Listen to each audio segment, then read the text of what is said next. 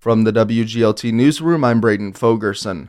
Illinois State University students organized a vigil on the Quad last night, calling for an immediate ceasefire in Gaza. The peaceful event featured speakers from Bloomington Normal religious organizations.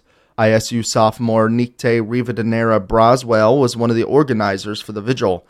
She says she hopes attendees came away wanting to take action. Bring attention, how to petition the government, how to donate, places to learn more about the history of Palestine. The vigil occurred on the same day Israeli troops killed over 100 Palestinians waiting for flour from aid trucks. The McLean County Regional Planning Commission has issued a report that recommends more permanent supportive housing to help the homeless and other measures to address the overall housing shortage. Commission Director Ray Lai says the community also needs a regional housing coordinator. We believe there's definitely a need for, at least as a start, to have a full-time person look at these recommendations to implement those in working with different partners. Other recommendations include extending a temporary position of housing navigator at Mid-Central Community Action, going after state grants, and an education campaign for developers. The six-figure state pension for the now convicted aide to former Illinois House Speaker Michael Madigan is being suspended. The state is making the move after Timothy Mapes was sentenced to 2.5 years for lying to a federal grand jury. And Governor J.B. Pritzker still won't commit to state funding for sports stadiums. Cranes reports that Illinois Senate President Don Harmon told the Chicago Bears and White Sox the two teams should make one funding proposal for their stadiums.